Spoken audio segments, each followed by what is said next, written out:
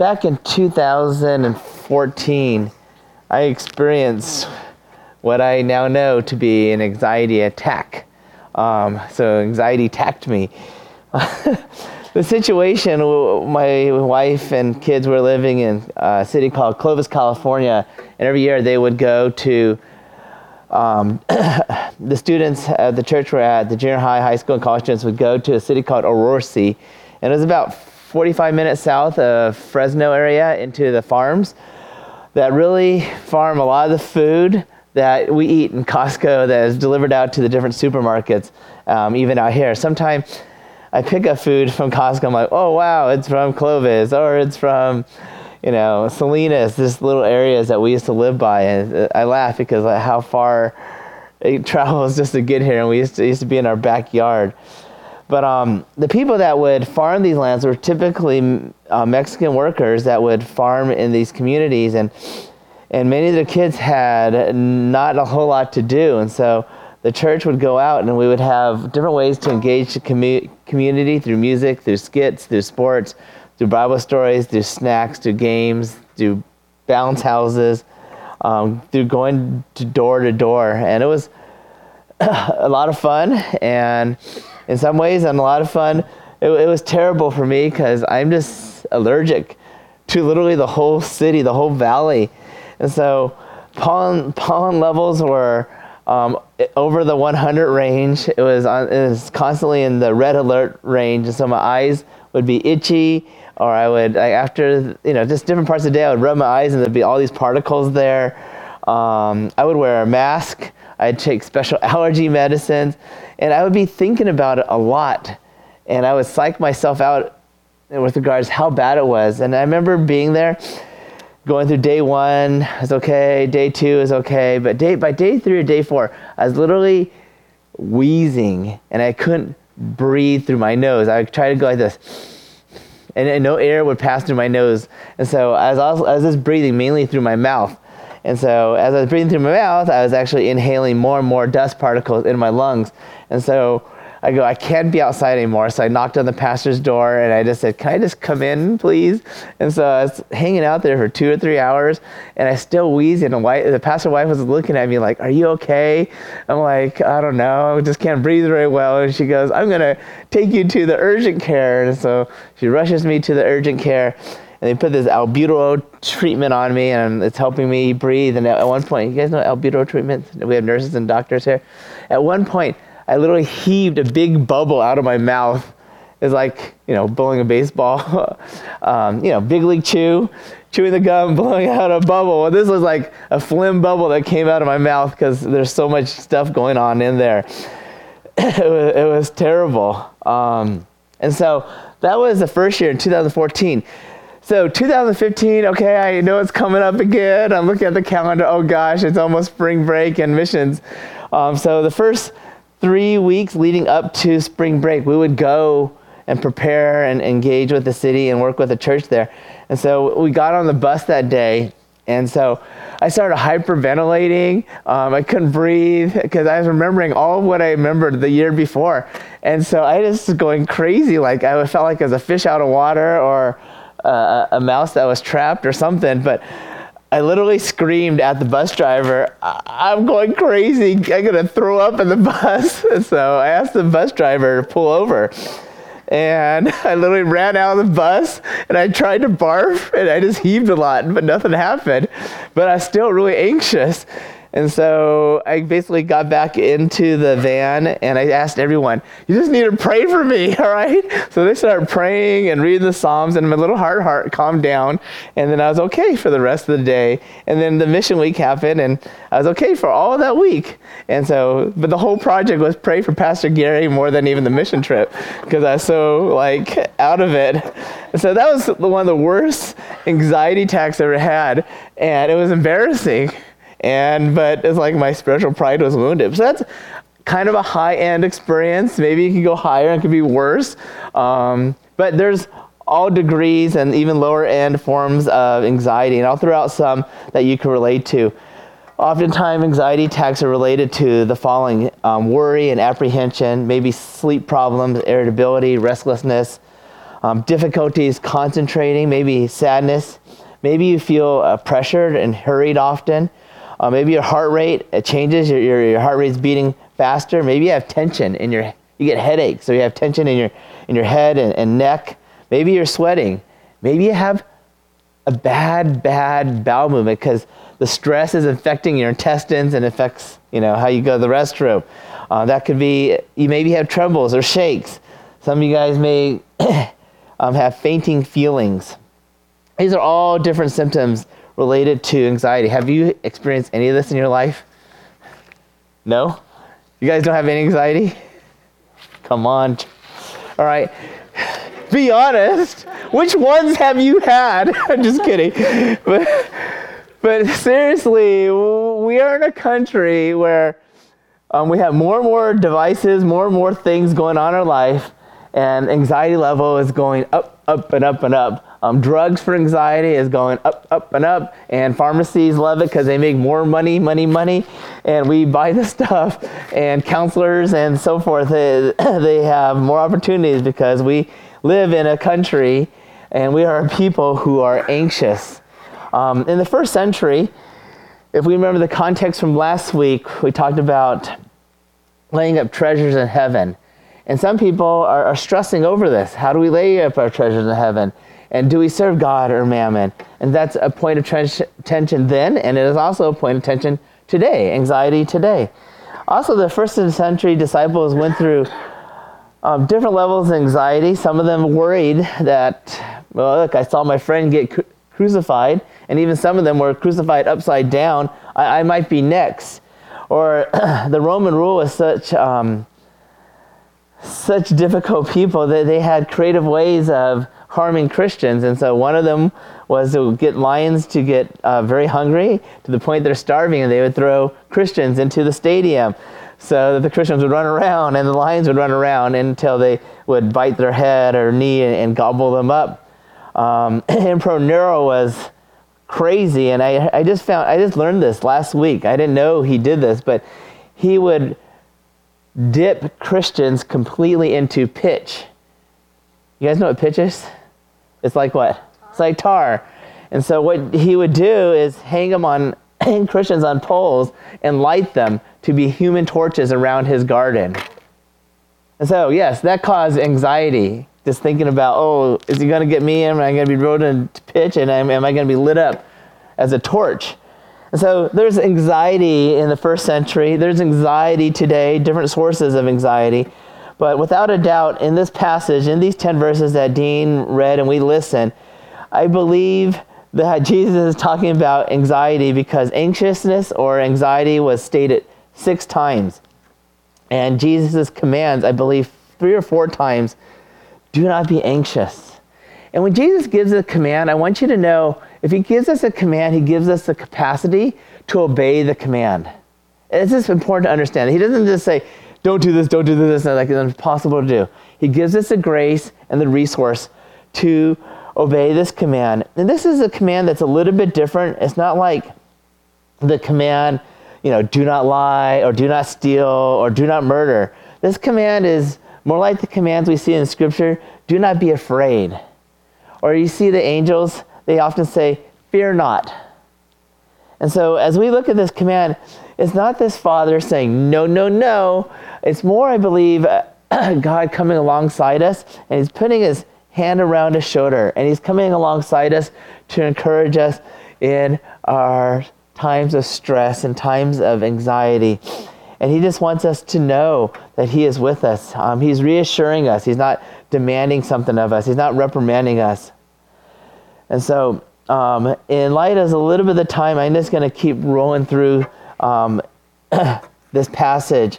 We're going to look at 8 reasons to combat and to fight anxiety. And so the first reason we're going to look at is the fact that Jesus declares that life is more than money, food, or drink. And we see that in chapter 6, verse 24. We pick up a little bit from last week into verse 24, where Jesus says, no one can serve 2 masters, for either he will hate the one and love the other, or he'll be devoted to the one and despise the other. You cannot serve God or money. And so last week I used the illustration of a dog and how a dog is usually loyal to one master before anyone else. In the same token, I'm not saying we're dogs as Christians. God has made us loyal to follow after one.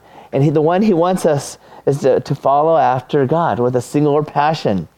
But we do struggle with the temptations that come along with money. And so Jesus is aware of that, this tension between following God and being tempted to be consumed with money. So in verse 25, Jesus says, in light of that struggle, in light of that context, he says, therefore, I tell you, do not be anxious about your life, for what you will eat or what you will drink, nor about your body or what you will put on. Really, pretty much anything about life. Why? Why is Jesus saying this? Why is he putting it out this way? He poses now a question. Is not life more than food, and the body more than clothing? It's interesting because I believe some of us think life is about the next meal, the next food, and the next thing we are going to wear. But Jesus is saying life is much more. But he is understanding that these are a big deal to us. And for these reasons, if we would lose food or clothing, we would lose the following.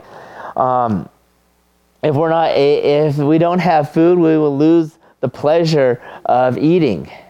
If we lose clothing, people might not be able to look at us and say, hey, oh, that's a nice shirt or blouse or suit that you're wearing. And so you lose the human recognition or human praise of others. Or if we did not have, if we lose our life, if we would lose long life, if we had no food, and we had no clothing, that would cause a degree and form of anxiousness in our life. John Piper says, hey, life is more than food or drink. And he puts it in this way, and I love what he has to say. He says, to this Jesus responds, if you are gripped by anxiety over these things, you have lost sight of the greatness of life. Life is not given primarily for the physical pleasures, but for something greater, the enjoyment of God. That's one of our statements in our mission. It's really the first, that we would enjoy God, that he would be the greatest joy and the greatest pleasure in this life and in the life to come. Life was not given primarily for the approval of a man, but for something greater, the approval of God. Life was not even given primarily for an extension of this earth, but for something greater, eternity with God in the age to come. And so, we not ought to be anxious for food or clothing, but God has a greater purpose for us, a greater enjoyment that he wants us to enjoy, and he doesn't want us to lose sight of that. So number two, the second reason, Jesus says to look at the birds as proof that God cares for you more. We just look at the birds. Some of you may be into bird watching. You like to watch birds and how they conduct themselves. Well, Jesus says, hey, there are lessons that we can learn from looking at the birds with regard to the way God provides. And verse 20 says, he said, look at the birds of the air, and they neither sow or reap or gather in barns. Birds don't farm, they don't try to produce food, and nor do they gather stuff into barns. They don't do that at all. They don't work in that way. And yet, your heavenly Father feeds them. Are you not more valued than they? Understand, this is not a declaration to say, hey, be lazy. Even the birds need to do activity to eat, right? Some birds, I believe, they fly down and they say, oh, that's a tasty worm. I mean, for us, that's a tasty steak. But that's a tasty worm. They go down and they bite that worm and they swallow it in, and this is really good, I'm sure, for them. I don't care to eat worms, but birds, that's their deal. That's their diet. and they eat bugs and other things. But the point Jesus is saying is that it doesn't even cross a little bird brain, their mind, to think, am I going to have any food? They don't think that way. And Jesus is simply saying, hey, if the birds don't need to worry about where their food's going to come from, you, my children, you, part of my kingdom, you don't need to worry that God the Father will provide for you. And he will give you all that you need. So you don't need to worry about tomorrow. Just to know that God gives you enough grace each day.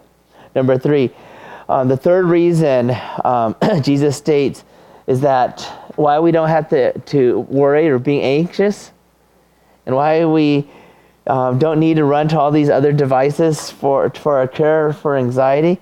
He literally says anxiety is useless. In verse 27, the third reason here, Jesus says, and which of you, being anxious, can add a single hour to his lifespan?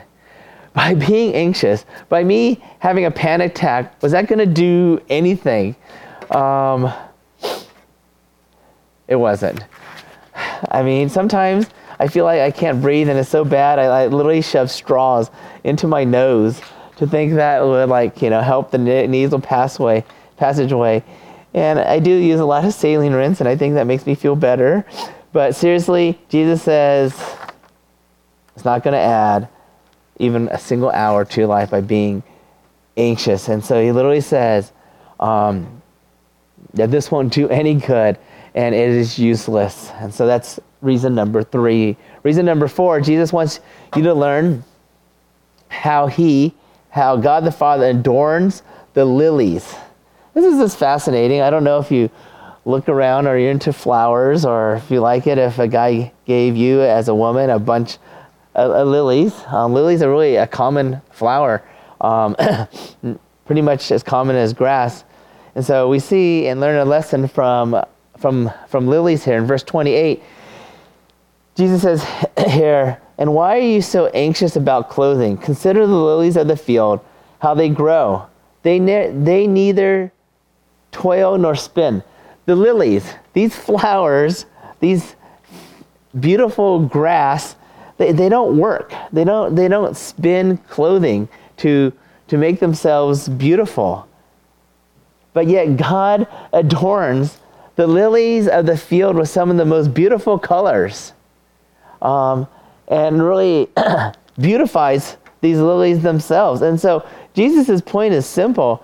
If God is going to adorn these common flowers, these lilies, how much more that he will provide and adorn you and provide coverage and clothing for you as his very own children.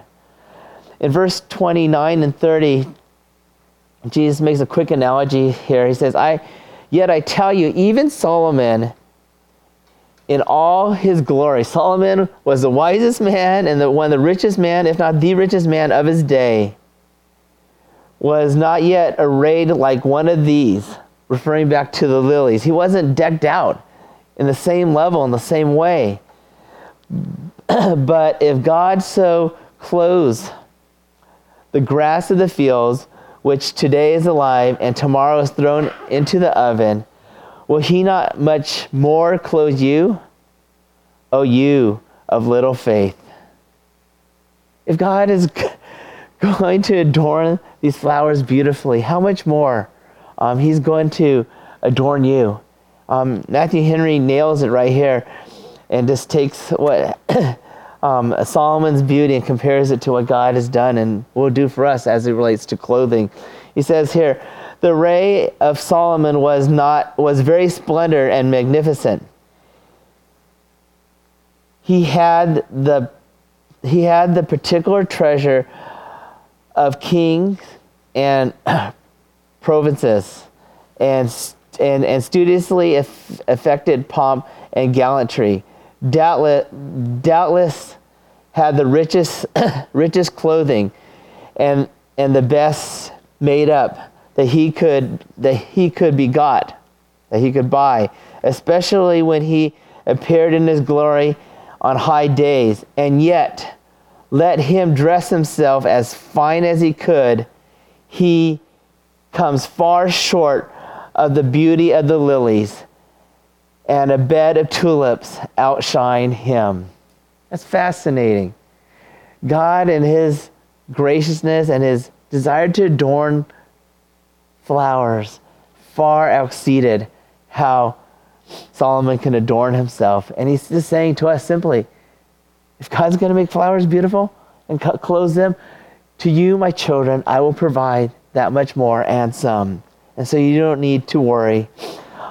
Peter was a man in the Gospels that was known to worry a lot. He worried about taxes. He worried about drowning. He worried about suffering. He worried about betraying Jesus. He worried a lot. And you could probably call him a worrywart if you wanted to.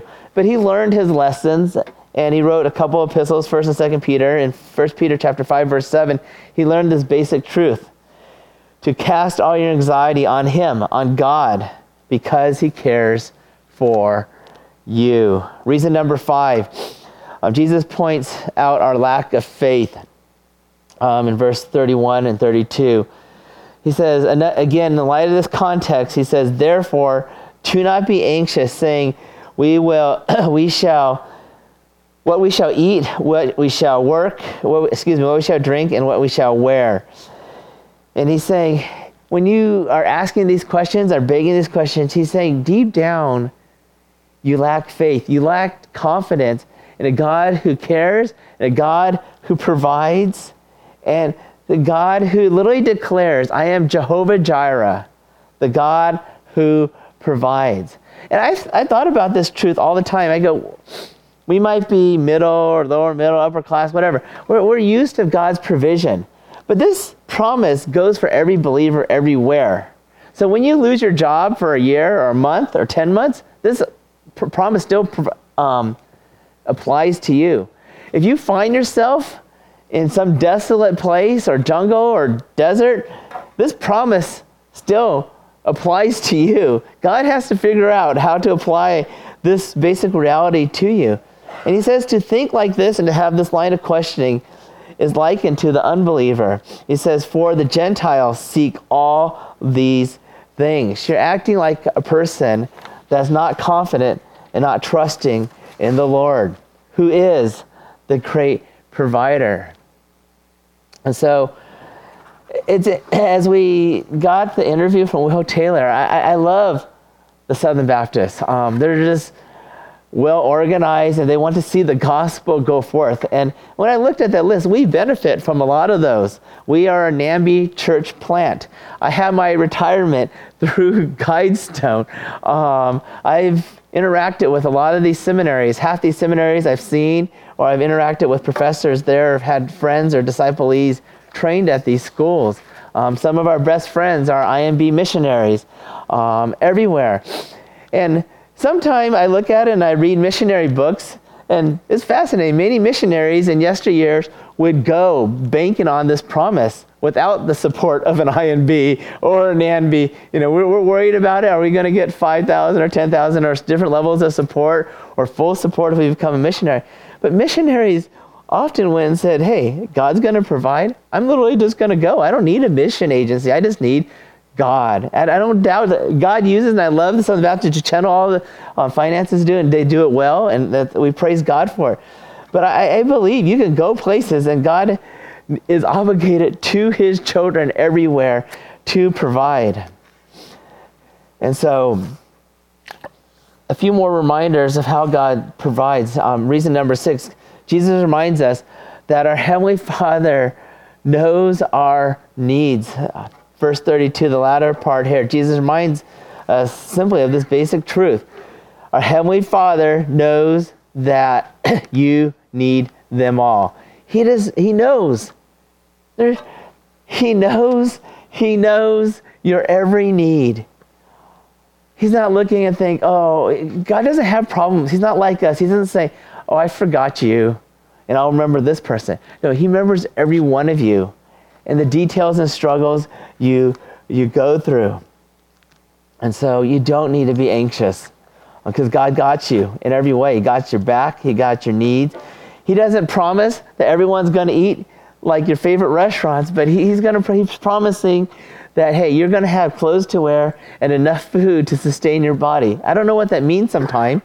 Sometimes I laughed. I go, well, you could buy top ramen at a really cheap place for a nickel, and if that means top ramen for the rest of my life, and that's how God provides, so be it. Or if I need to learn how to, eat worms and eat birds or whatever and just kill them and step on them, eat roadkill or whatever, we'll do that. I had a friend who literally picked up roadkill and cooked it and ate it. I'm like, that's good for you. And he said it tasted great. So if that's how God provides, so be it. If a bird needs to be flying by this island and just dies all of a sudden and comes down in front of you, that's what you eat. I mean, manna came from heaven, so God provided in that time in the Old Testament. Reason number 7, Jesus commands us to seek the kingdom first. And so this is the first command in this section where it's positive, where Jesus says, hey, take your anxious energy and your worry and focus it and turn it toward God.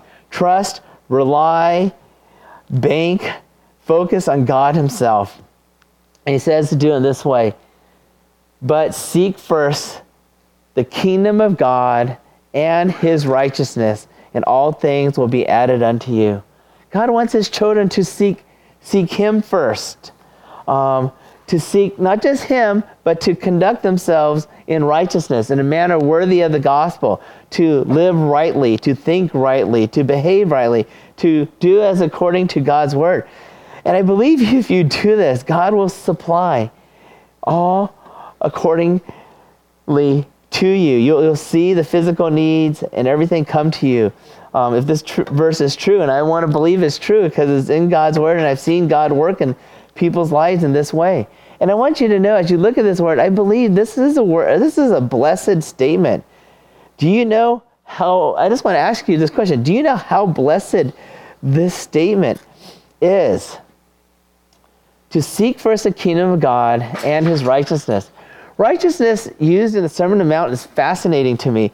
If you remember in the first part of the Beatitudes, it says hunger and thirst for righteousness. Righteousness is coming at us from a perspective that we lack righteousness, and we need God's righteous standing to make us right with him, to be whole, to be righteous, because we lack it. And then you come to the end of the Beatitudes, it says that we are being persecuted for righteousness. So believers become whole, they're living righteously, and then they're being persecuted because of it. And now here toward the middle end of the Sermon on the Mount, Jesus says, hey, if you're stressing out, if you're facing anxiety, he says, seek first the kingdom of God and live rightly. Live as a citizen of the King, and he will add everything unto you. It's just fascinating how God is concerned about us living righteously and wants to really unleash and downpour his blessings upon us. James Boyce says it works this way. When you seek the kingdom of God first, he works for you and provides all your needs. The best reason to stop being anxious is that when you do, God starts being anxious for you. It's such a foolish thing to insist on carrying anxious burdens which God has promised to carry for us when we put his kingly honor first in everything we do. Amen to that. Amen to living for God's glory and his kingdom and not your own. I think many times we're just worrying about our own kingdom. What we want, how we want it, when we want it, what we like about it. But God says, hey, live for me and my kingdom. Lastly, lesson number 8. Jesus reigns over each day. Verse 34. This is the last way he says we can combat anxiety. It's pretty straightforward here. He says, therefore, I think this is the third, therefore, do not be anxious about tomorrow, for tomorrow will be anxious for itself. Sufficient for the day is its own trouble. It's pretty straightforward.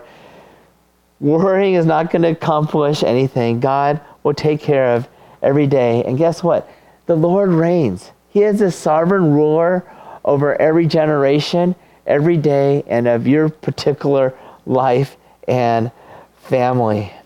And God got you this day and the next day. But he says, hey, just take care and be mindful of following me in this day right now. I'll close with this. John Stott says this: the Christian's freedom from anxiety is not due to some guaranteed freedom from trouble. So don't be thinking that way.